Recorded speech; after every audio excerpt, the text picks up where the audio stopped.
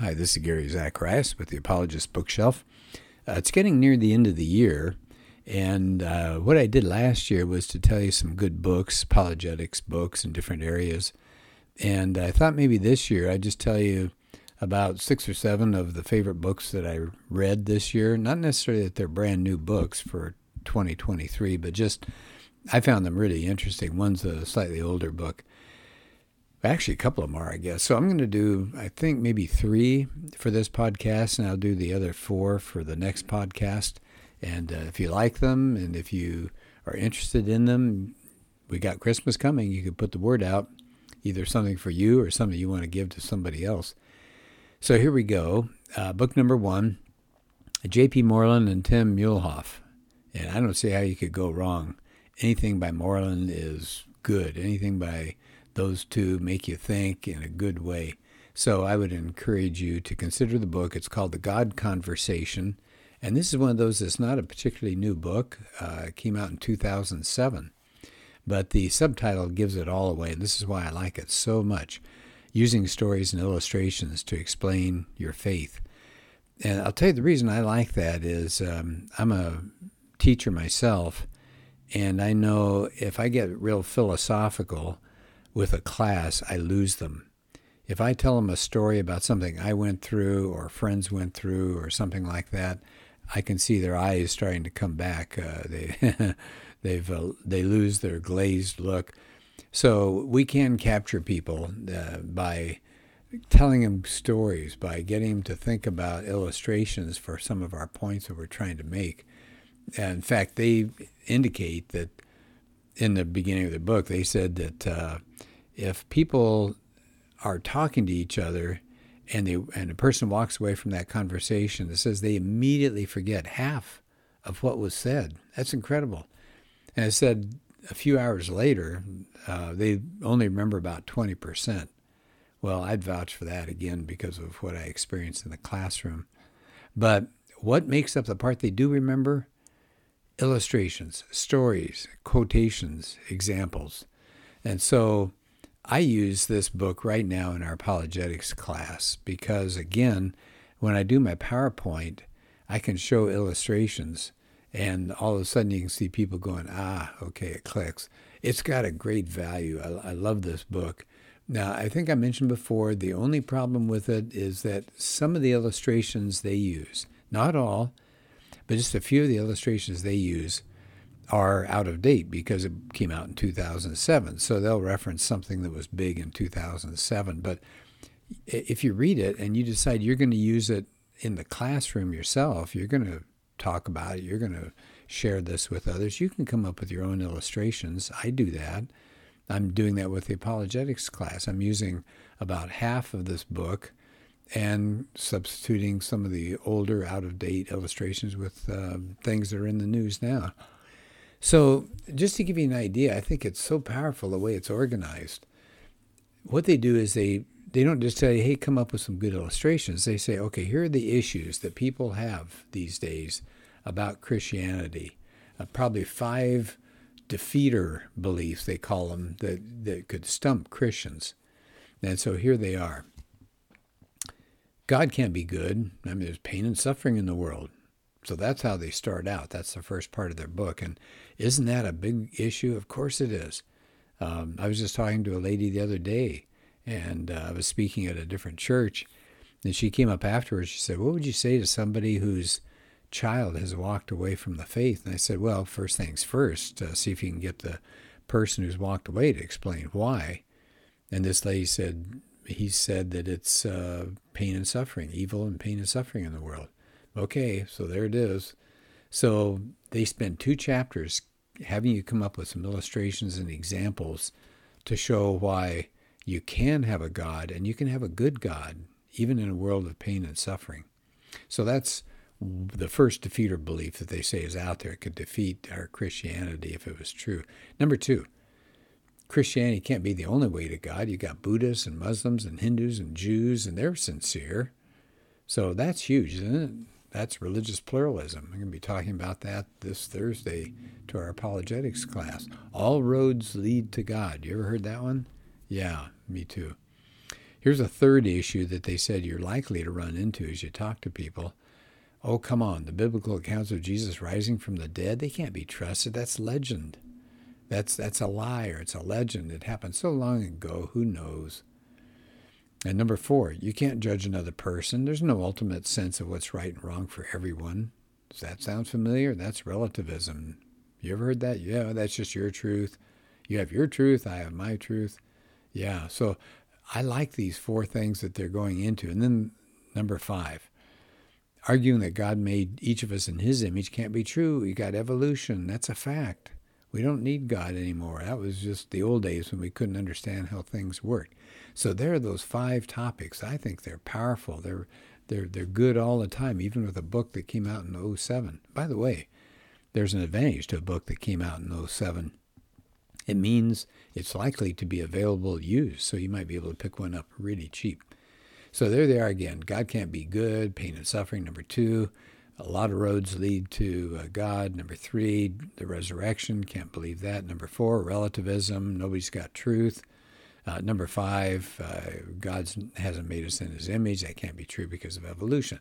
So those are the 5 areas that they present their illustrations, their examples, their facts. So I like it a lot. I think if I have time, I don't know. Well, okay, I'm going to just for a second. I'm going to show you one example, but I'm not going to go into detail on it. I just want to show you what they try to do. So they start off and they say, in this one chapter, this is talking about religious pluralism. Hey, you've got the all roads lead to God situation that you're going to hear from people. They'll say that Muslims are going up one road to up this mountainous road, but they can't see anybody else. So they're trekking their way up, and around the edge of the mountain where they can't be seen is another group. And these are the Buddhists. And then you got the Roman Catholics. You got the evangelical Christians. You got Jehovah's Witnesses. You got Hindus. On and on and on. They can't see each other, but they're all trekking to the top. And at the top, there's God. So that's religious pluralism. So I'll let you read it sometime to see how they talk about that and show the problems with it.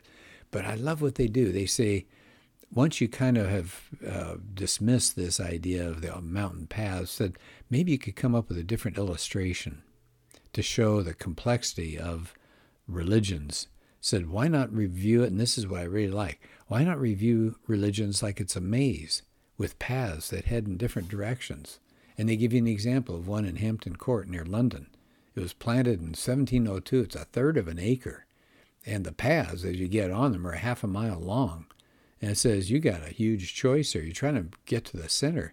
But what's going to take you there? Well, some routes head you toward a dead end. Others take you deep in the maze. And then finally they quit. Some run parallel to each other, some of the paths. And all of a sudden, one hits a wall, but the other one keeps going. You got to find the one path that leads you to the final destination. I just think that's an excellent way of thinking about religions these days. But I won't go into the details because all I'm trying to do is just tell you this is a book that you might want to consider. Okay, so that's one book. A second one. It's called No Reason to Hide by Erwin Lutzer. No Reason to Hide. Subtitle, Standing for Christ in a Collapsing Culture. Is it just me? Every time I look at a newspaper or I look at a headline on the internet or something, I cringe because it just looks like our culture is getting darker and darker. You got diversity, equity, and inclusion, DEI, that says this is how you're supposed to treat people. And of course, a lot of that goes against biblical standards. You got critical race theory that is basically reverse racism, but that's getting full bore now. You've got transgenderism, taking kids and mutilating them and filling them full of all sorts of chemicals to destroy their genders. And I look at this and men getting on women's teams, men coming into women's bathrooms and changing in front of the women that are trying to change. And just all of this stuff is so sad. And so here comes this book, No Reason to Hide, Standing for Christ in a Collapsing Culture. And I love the comments in here. Let me take you to the opener here. This is Dr. Tony Evans, who's the president of the Urban Alternative, senior pastor at Oak Cliff Bible Fellowship. He said, what does faithfulness look like in our collapsing culture? And he says Lutzer, with biblical insight, deals with issues regarding collective demonization, race, propaganda, and the sexual revolution and its destructive agenda. And he says, Evans says that Lutzer's obviously concerned that the evangelical church is compromising its message. It's fallen into going along with the culture, and it's a wake-up call. And I think it's so important. We've got to confront the culture today. We nod and we smile, and we just let it run its course. It's really sad to see. At the beginning here, there's a man who gives the foreword to the book. And he said, "We often act and react as if the climate of our culture is the most critical factor of the day. It's not." He says the world's the world. It's kind of stupid to think that non-Christians are going to think and act like Christians. He says the world is going to bow before all these golden images. He said the problem is that the church is stooping when it's standing time. I love that. The church is stooping at standing time. And then he says Lutzer's book urges Christians to ignore us to bow the knee. We've got to ignore that siren music that tells us to bow the knee to false gods. And Lutzer says, look at the time we're living in. And so he addresses contemporary philosophical changes from the Christian perspective. And so I think this is I just can't stress it enough. This is so important these days. His first chapter is called Surrender, Sink, or Swim. He said, we're dealing with a climate that's gotten rid of the idea of tolerance, which is to put up with different points of view. Now we're told, you better share our love of fill in the blank, whatever it is. You got to join the revolution, baby. You got to get on board. You got to get on the right side of history.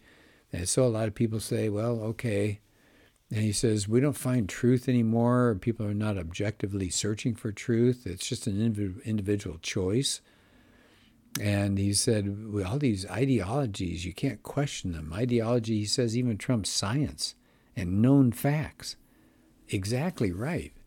I'm not going to use this time to get into some of those facts, but let's just take the area of biological facts.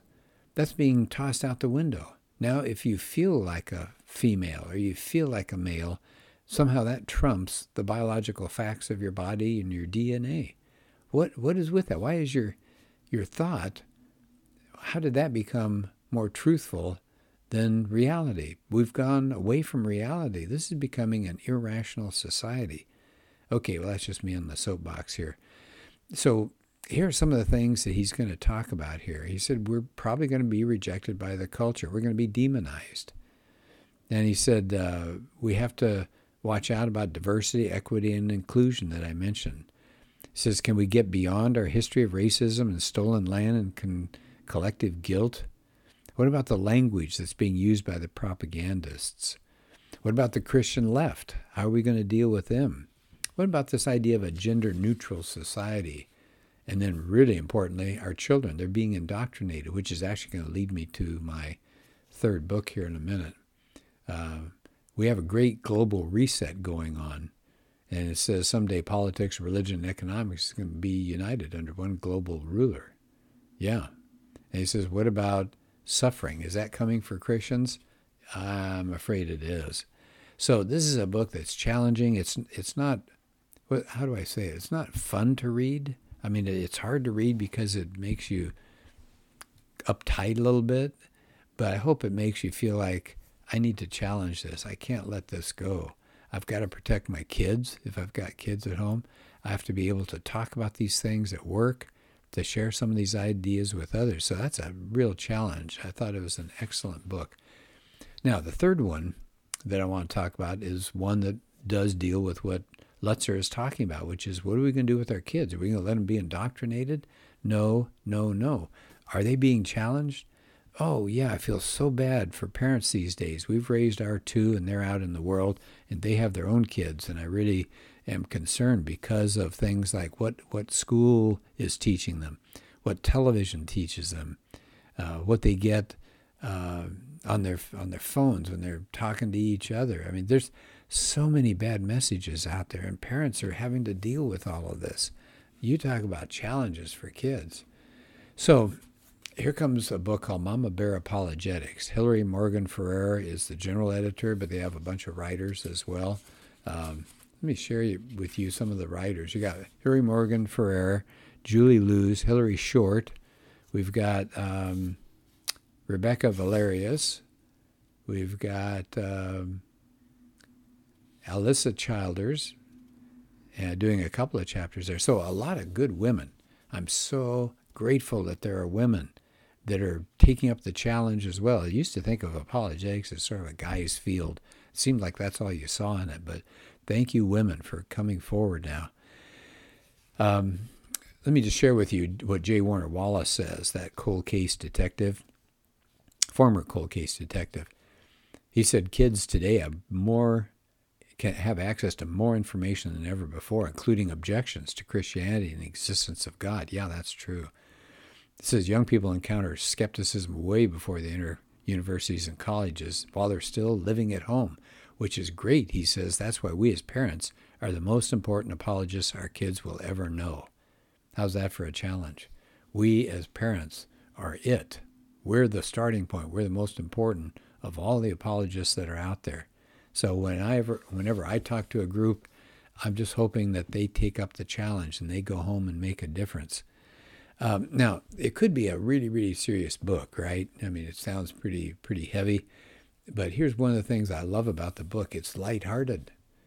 So, for example, on the acknowledgments page, it says we all want to thank our amazing husbands. Now, it's plural because there are, probably 8 authors here. So they name the husbands for the way they supported us, et cetera, et cetera. We're honored to be called your beloveds.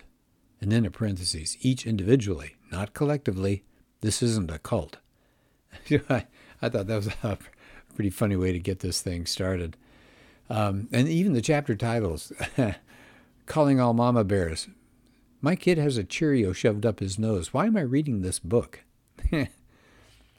Here's another chapter, how to be a mama bear. Is this code for being the weirdest mom on the playground? Here's a third one, the discerning mama bear, the refined art of chew and spit. So thank goodness they realize it's a tough road, and we've got to have a little joy along the way as we try to work with our kids.